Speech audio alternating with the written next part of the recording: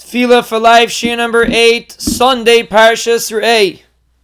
We are discussing the importance of praise in Tefillah, and although we would tend to try to put more kavanah on the bakashas, on the requests that we ask from HaKadosh Baruch Hu, the truth is that the praise is much more important.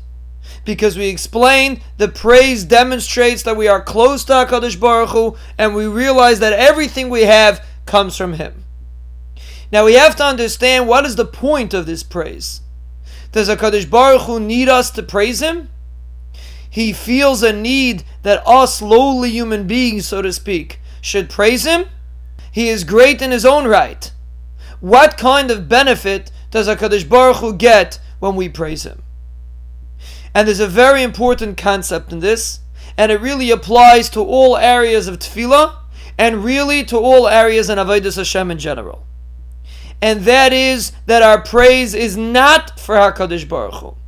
It's for ourselves. Because our relationship with Hashem is based on our perception. If we feel close to HaKadosh Baruch Hu, then HaKadosh Baruch Hu reciprocates and demonstrates that closeness. HaKadosh Baruch Hu always has an endless love for us. That doesn't change. The question is how He relates to us. Sometimes He relates to us with what's called a hester panim, from behind a mask, and sometimes He relates to us more openly. Who decides that? We do. If we maintain an open dialogue, an open relationship with HaKadosh Baruch Hu, then we create an open connection with Him, and He will respond to us openly, so to speak. So when we praise Hashem, if we think about what we're saying, we internalize in ourselves that HaKadosh Baruch Hu is doing this and doing that, and we realize HaKadosh Baruch Hu's greatness, and we realize how engaged HaKadosh Baruch Hu is in every aspect of this world. That is the point of praise. Not to glorify Hashem, so to speak, but to help us realize HaKadosh Baruch Hu's glory. And that's why it's such a fundamental part of Tefillah. Because when we realize that everything we have comes from HaKadosh Baruch Hu, we open up that channel. We create that dialogue between us and Hashem, that we realize that HaKadosh Baruch Hu is the cornerstone of everything that we have in our life.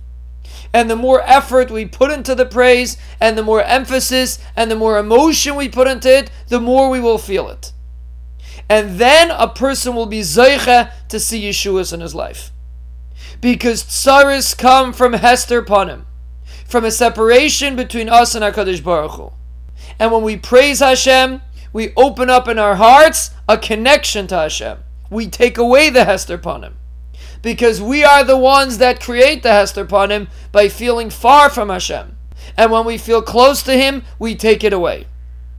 So when we put emphasis on the parts that praise HaKadosh Baruch Hu, and we try to feel it, HaKadosh Baruch Hu's greatness, HaKadosh Baruch Hu's involvement, HaKadosh Baruch Hu's love, how much HaKadosh Baruch Hu does for this world, we are enhancing our own lives. We are taking away the hester panim.